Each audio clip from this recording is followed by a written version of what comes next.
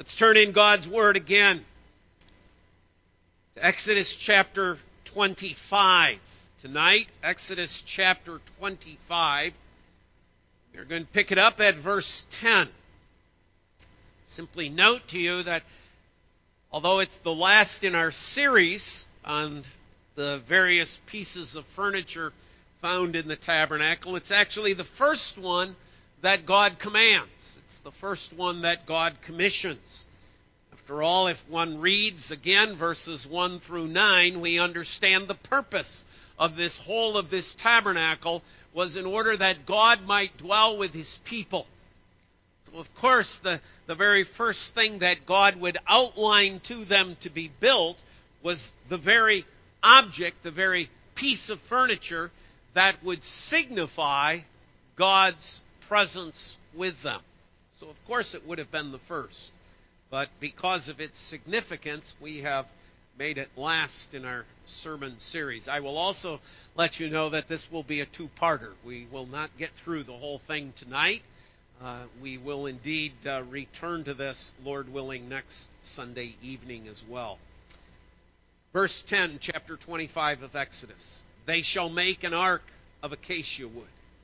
2 cubits and a half shall be its length, 1 cubit and a half its breadth, 1 cubit and a half its height. You shall overlay it with pure gold. Inside and outside you shall overlay it, and you shall make on it a molding of gold around it. You shall cast 4 rings of gold for it, and put them on its 4 feet. 2 rings on the one side of it, 2 rings on the other side of it. You shall make poles of acacia wood and overlay them with gold. And you shall put the poles into the rings on the sides of the ark to carry it by them. The poles shall remain in the ark, in the rings of the ark. They shall not be taken from it. You shall put into the ark the testimony that I shall give you. You shall make a mercy seat of pure gold. 2 cubits and a half shall be its length, and 1 cubit and a half its breadth. And you shall make 2 cherubim of gold of hammered work, that you shall make them on the 2 ends of the mercy seat. Make 1 cherub on one end, and 1 cherub on the other end. Of one piece with the mercy seat shall you make the cherubim on its 2 ends.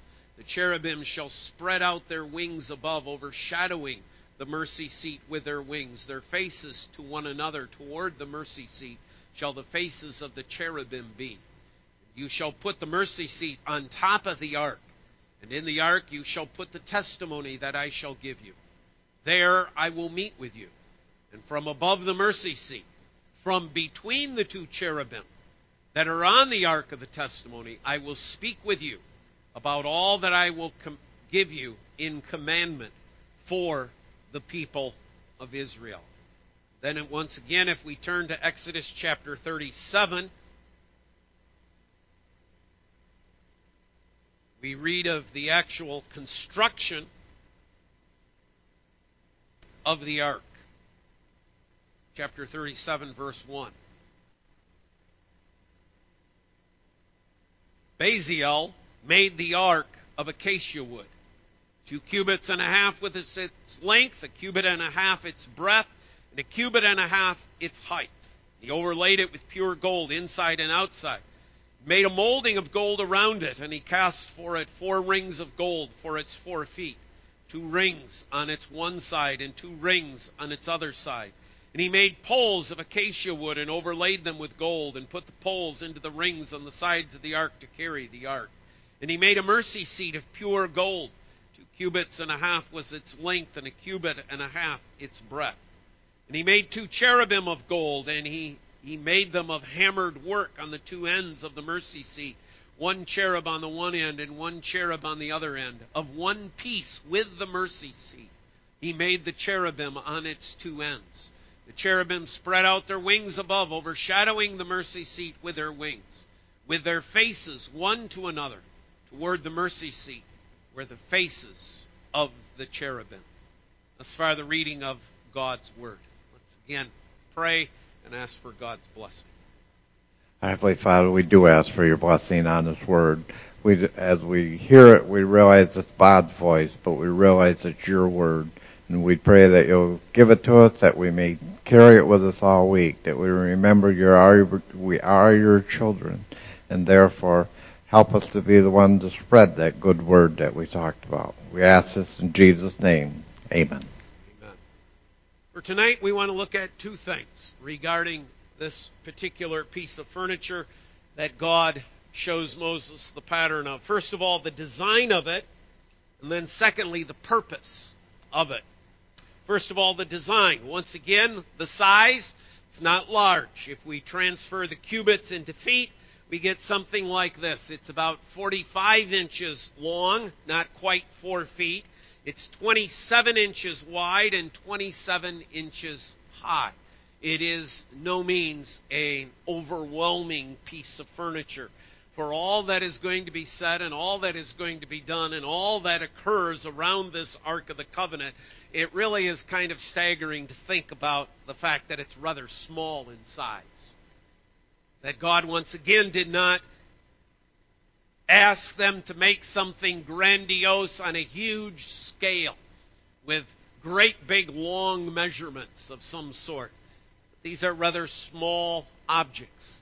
Now, one of the reasons, obviously, for that is these things are going to need to be carried. So how are you going to carry an extraordinary large object? That would become rather impractical. But there is also some note in regards to its simplicity, isn't there? That God is talking about sort of a simpleness while yet very exact. A simpleness and yet at the same point we'd say quite complex. That there is really a lot going on for such a very small object. That's its size. The materials, the box, basic structure, the box part of it, is to be made out of acacia wood overlaid with pure gold. Actually, let me do it this way. I put it in my notes are in the wrong order. Let's talk about the parts and then the materials. So if you're taking notes, it's size, parts, material. It is rather a little more complex. It's not just a table. It's not a lampstand. It's not an altar with its various parts. It's not a wash basin. It seems that God is almost being emphatic that this ark comes in with various components. There is, as I was trying to get to, a box. That's the basic structure.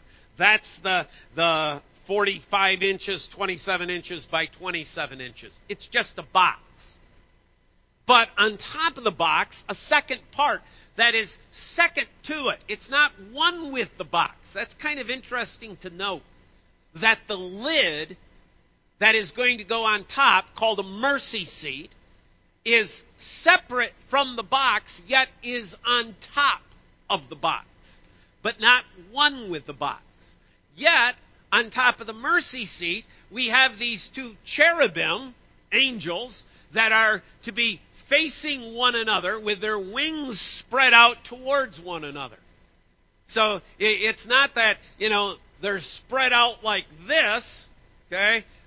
If the box is here, they're spread out over the box this way, with their wings forward, with themselves looking at the mercy seat. They're looking downward in that direction. And it's rather interesting that those two cherubim are to be one with the lid. So specifically, we're told these cherubim are to be one with the lid, yet the lid is not to be one with the box. So we have two very distinct components. That which is also added here is we're given a little bit more insight about rings and poles. The difference here between all the other pieces of furniture that we have looked at is that God specifically says, never take the poles out. The poles are always to remain in the rings of the ark. Which would mean, if you stop to think about it, if God's giving a command specifically, don't take them out, it must be that with the other pieces of furniture, they did.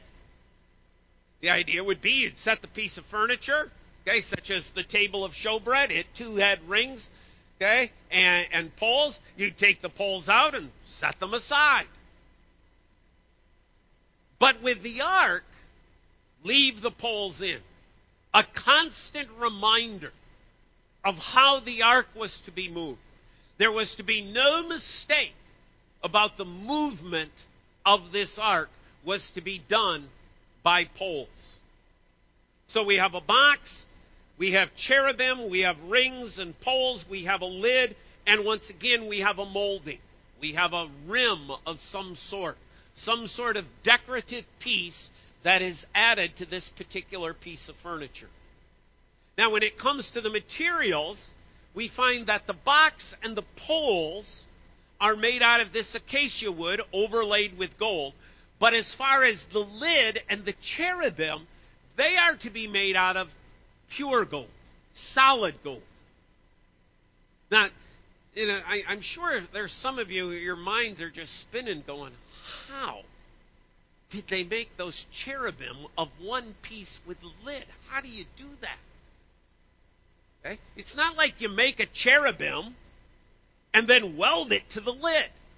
That's not of one piece. That's two pieces welded together. That's not what the text means.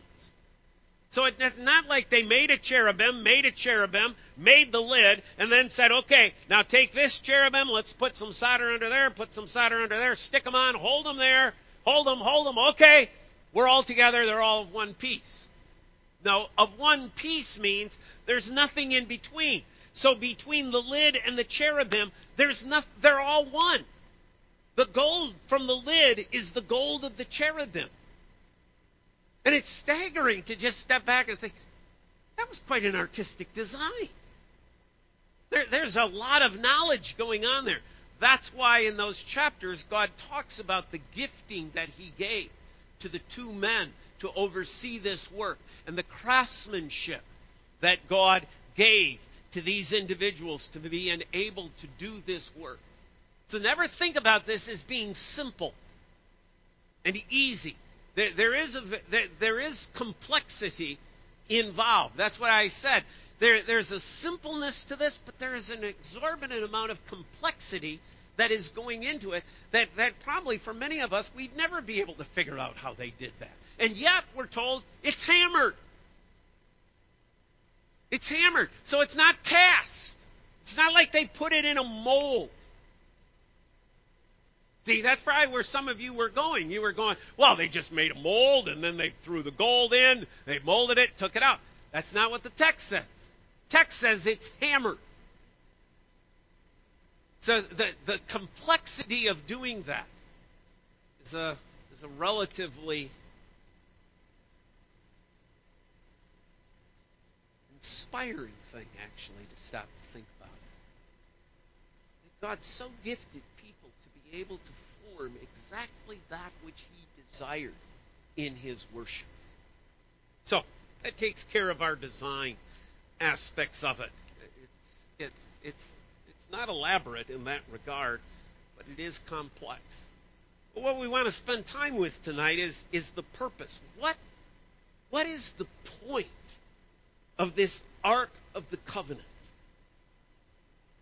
First, it is to teach God's people his holiness.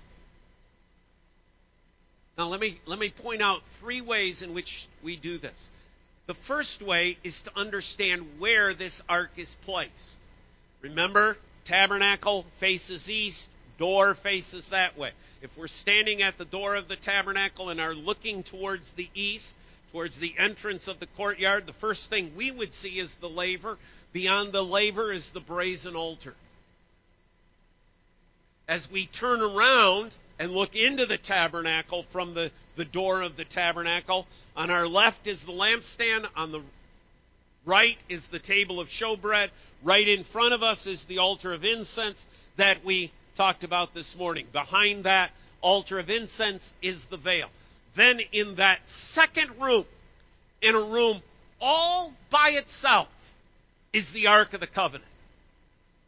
The mere placement of that ark in its own particular place, God is communicating the fact that He is a holy God. It's not a common place. It's not even common in the sense of priests daily going in and out. That's what they're doing in the front part of that tabernacle. Every day they're going in, trimming the wicks for the candlestick. They're offering the incense. Once a week they're going in and exchanging the bread that's on the table of showbread. There actually is quite a bit of activity in this part of the tabernacle. But in that back part, in that most holy place, in the place where the ark is going to be, there's not a lot of activity going on. God places it in its own room. The most holy place is what it's going to be called. It's not a common experience. Only once a year is anybody ever going to go in to that most holy place. One day out of 365 days, God orders the building of a particular piece of furniture that is only going to be seen one day a year. Now you think about the mentality, we live in today, we would probably say, what a waste. Well, you're only using it one day a year? Don't need that. Let's get rid of that. That's not functional. That's not practical. Let's at least open up the curtain so we can be there. God says, no. Not only do I want my own room, I only want you to come into that room one day a year. And then, as we've reiterated a few times, but not to miss the point, by only one person. That by the high priest. If you're an ordinary priest, you don't go in there. Only the high priest, one day a year, into that special room to see the Ark of the Covenant. What is God teaching? I am a holy God. You don't just run into my presence. You don't just quickly fly into my presence. I am a holy God. I am to be approached with care. I am to be approached with thought. I am to be approached with caution. I am a holy God. Understand what it is that you are about to do. Secondly, it is to hold God's truth. What's the purpose of the Ark of the Covenant? It's to hold God's truth. Turn with me to the book of Hebrews, chapter 9. Hebrews chapter 9.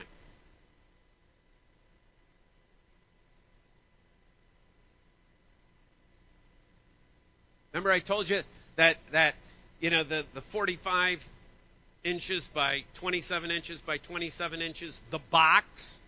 You'd say, why does God want a box? What's the point of a box? Well, the point of a box is to hold something, right? So God had a point in making the ark a box. What does it hold? Hebrews 9, verse 2. For a tent was prepared. The first section, in which were the lampstand and the table and the bread of the presence, it is called the holy place. Behind the second curtain was a second section called the most holy place, having the golden altar of incense and the Ark of the Covenant covered on all sides with gold, in which was a golden urn holding the manna, and Aaron's staff that budded, and the tablets of the covenant. And above it were the cherubim of glory overshadowing the mercy seat. Of these things we cannot now speak in detail. 3 objects in the box. The law, a pot of manna, and Aaron's staff that budded. God's truth. Every one of those, in their own way, was a demonstration of God's truth. The law. The Lord is the lawgiver. He is the king. He is the sovereign. The pot of manna. Remember why there's manna in the first place? The people complained. The people complained that God could not take care of them. That God was not going to watch over them. That God could not provide them. God's truth, that He cares for His people, that He watches over His people, that He provides for His people, is that golden pot of manna. God's truth. Aaron's staff that budded. The story of the staff budding, some of you perhaps remember, others of you going, I'm drawing a blank, was the story of the three men who rebelled in the wilderness. It's after God has judged them and said, you're going to wander for the 40 years in the wilderness, and they say, we're not going to listen. We're not going to follow. We think we're just as important as our Moses, Aaron, in the leadership of this place. God said, okay, bring me your staffs. You think you're on an equal par with what I have declared? Fine, bring me your staffs. They brought the staffs, they put them in the tent of meeting. The next morning, Aaron's staff had budded. None of the others.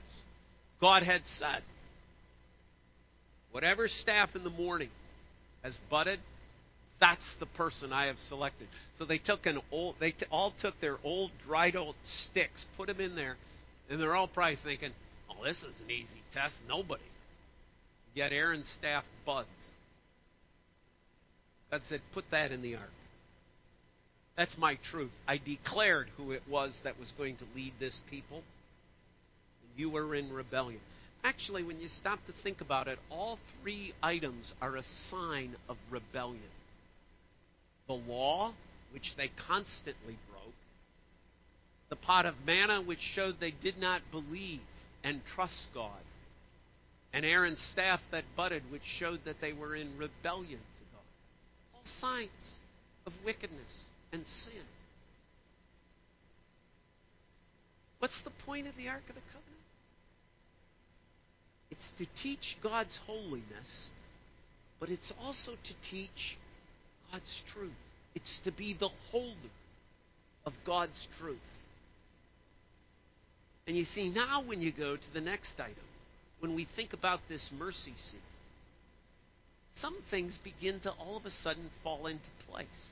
Because the third purpose of this ark was to display God's mercy. That's what the lid is for. That's why we call it a mercy seat. Okay, some versions call it the atonement cover. Now what happened here? Well, just first of all, think of the names. The lid. What is it? A mercy lid. A lid to depict mercy. Why mercy? Because look what's underneath it. Sin, rebellion, trespasses, iniquity. God does not want the lid of one part, but they are to be of two parts. Man in his sin and in his rebellion, and God in his pure and perfect mercy, covering over the sin. So we have mercy seat, the seat of mercy. Not a place to sit. It's not a seat in that sense. It's where mercy rests. God's mercy rests upon that cover. The place of atonement. The place where sin is dealt with. The place where sin is covered over. Now, why is it called that? Because on top of that lid is blood. on the Day of Atonement, the one day that the high priest gets to enter into this most holy place, where this Ark of the Covenant is, he comes with blood. The blood from an animal that has been sacrificed to cover the sins of the people. And God says, when you come to me, when you come into my presence, Aaron, or whoever the high priest is, you enter into my presence with the blood. Don't try to enter my presence without the blood. Blood goes before you, and you go behind the veil. And as you approach and stand before that Ark of the Covenant, take that blood and sprinkle it upon the mercy seat. And I will see the blood. And I will grant you mercy. See, this was Israel's national day of repentance. This was Israel's national day of confession. They came to that animal that was to be sacrificed. The high priest puts his hands upon it, and he confesses the sins of the people. That animal then sacrificed, and blood of that animal placed upon that mercy seat. When I see the blood, I will forgive your sins. Now, you already, I know, are way ahead of me, right? We already are seeing the fulfillment of this in Christ. But even for these people, even in the Old Testament, this is the point. The point is that this displays the mercy of God. Every year there is a national day of worship in which you pause and reflect upon the fact that God is a God of mercy, because he has provided for the atonement of his people. And there before their sins, their sin of rebellion, their sin of lack of trust, their sin of willful transgression against God's law, there, covering their sins, is the blood. Blood that provides mercy. Blood that provides atonement. Blood that is the covering for all of their sin. Blood that only God, His perfect holiness, pure gold, is the lid to be made out of. That only God, the person of His Son, could provide.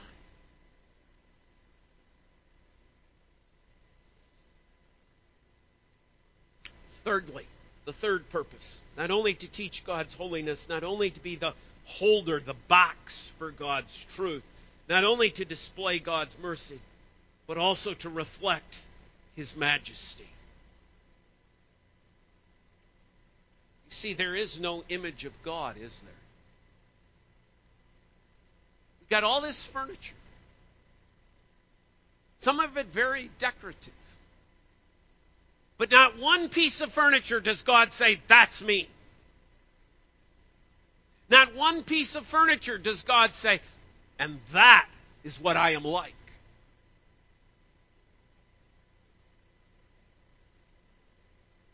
One of our members asked even this morning, I want to make sure to answer the question, with all of this, why, how is it that God says you shall have no graven images? Yes, you shall have no graven images of me. Of me. Don't try to confine me to a piece of furniture. Don't turn that piece of furniture into an object of worship. That would be idolatry. To take something that you have made with your own hands and to turn it into an object of worship, that is idolatry. And don't try to say that one of these pieces of furniture is me. There is no me as far as on display. Turn with me to 1 Timothy chapter 6. 1 Timothy chapter 6.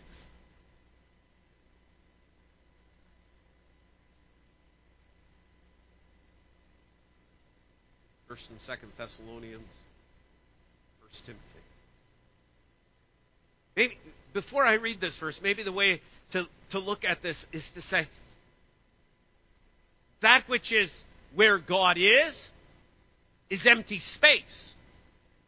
There's nothing there. In the sense of an object, in the sense of a piece of furniture, in the sense of something crafted out of gold. There is nothing there as far as that which is material, that which has been formed, that which has been made by man. God is showing forth and reflecting His majesty, the fact that He is indeed the Creator, and He stands above the creation. 1 Timothy chapter 6. Make sure I got the right passage here. 1 Timothy 6:16. Let's go back to 13 to put it in context. I'm sorry. 1 Timothy 6:13. I charge you in the presence of God, who gives life to all things, and of Jesus Christ, who is His testimony before Pontius Pilate, who in His testimony before Pontius Pilate made the good confession, to keep the commandment unstained and free from reproach until the appearing of our Lord Jesus Christ, which He will display at the proper time. He who is the blessed and only sovereign, the King of kings and the Lord of lords, who alone has immortality, who dwells in unapproachable light.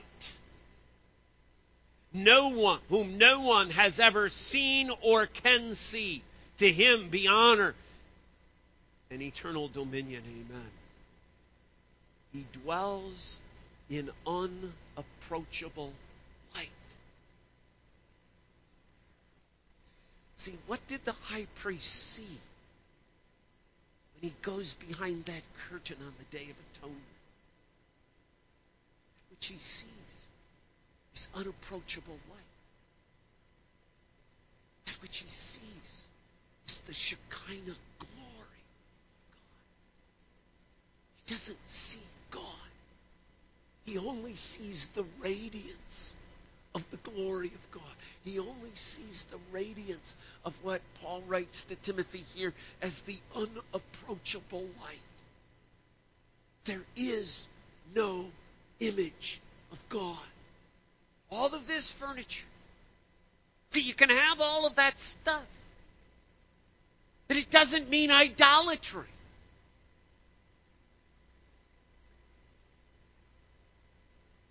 Because it is not stuff to be worshipped. Nor was God trying to picture Himself in the stuff. In fact, what God is really displaying is, look, see this empty space underneath the wings of the cherubim, above that mercy seat? See this unapproachable light? See this glory? It is within that glory that I dwell. It is within that unapproachable light that I exist. You can't put a material picture, figure, image to God. It cannot be done. That's why we didn't hire Michelangelo to come and to paint God the Father standing in judgment. Because you can't paint God. He dwells in unapproachable light. He cannot be depicted. He cannot be displayed. Every display of God is a lie.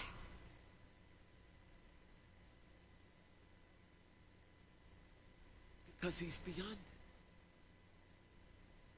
He is beyond whatever our minds can even begin to comprehend.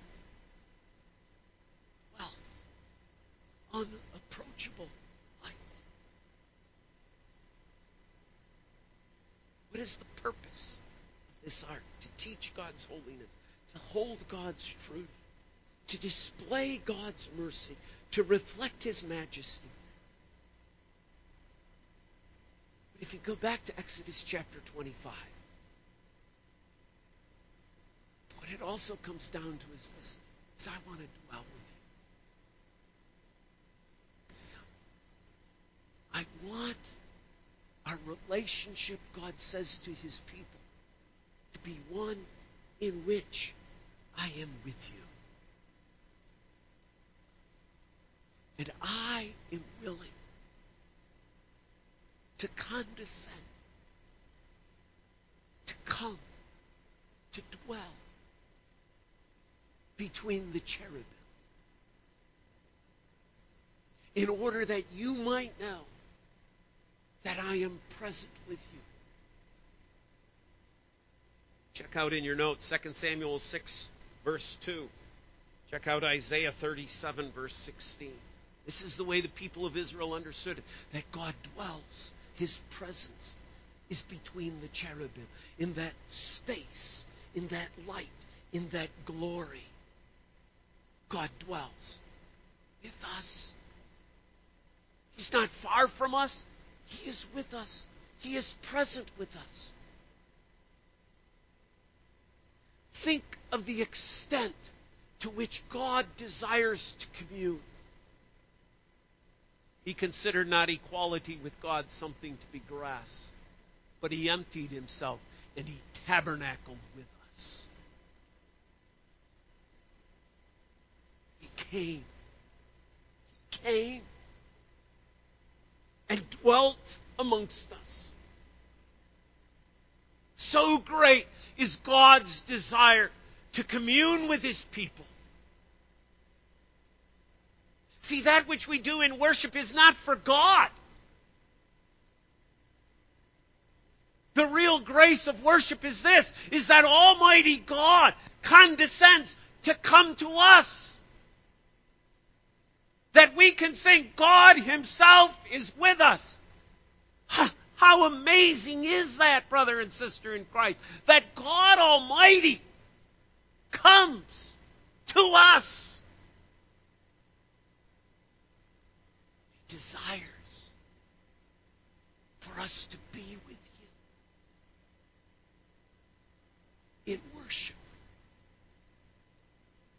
He dwells between the cherubim.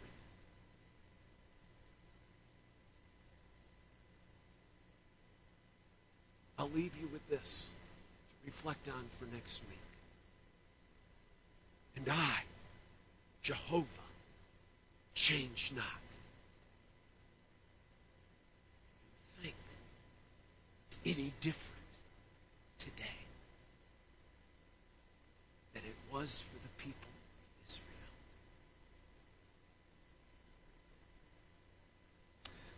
Father, we come again, standing amazed, flabbergasted, jaws hanging wide open, as we reflect upon the sovereign Lord, the King of Kings, the one who dwells in unapproachable light. He himself is with us. Blessing. Yet, Father, because of sin, we're so blind to your presence. Because of sin, we oftentimes are so unaware that you're here. Lord, help us to see. Give us open eyes, give us open ears, give us open hearts, give us open souls, so that we may commune with you.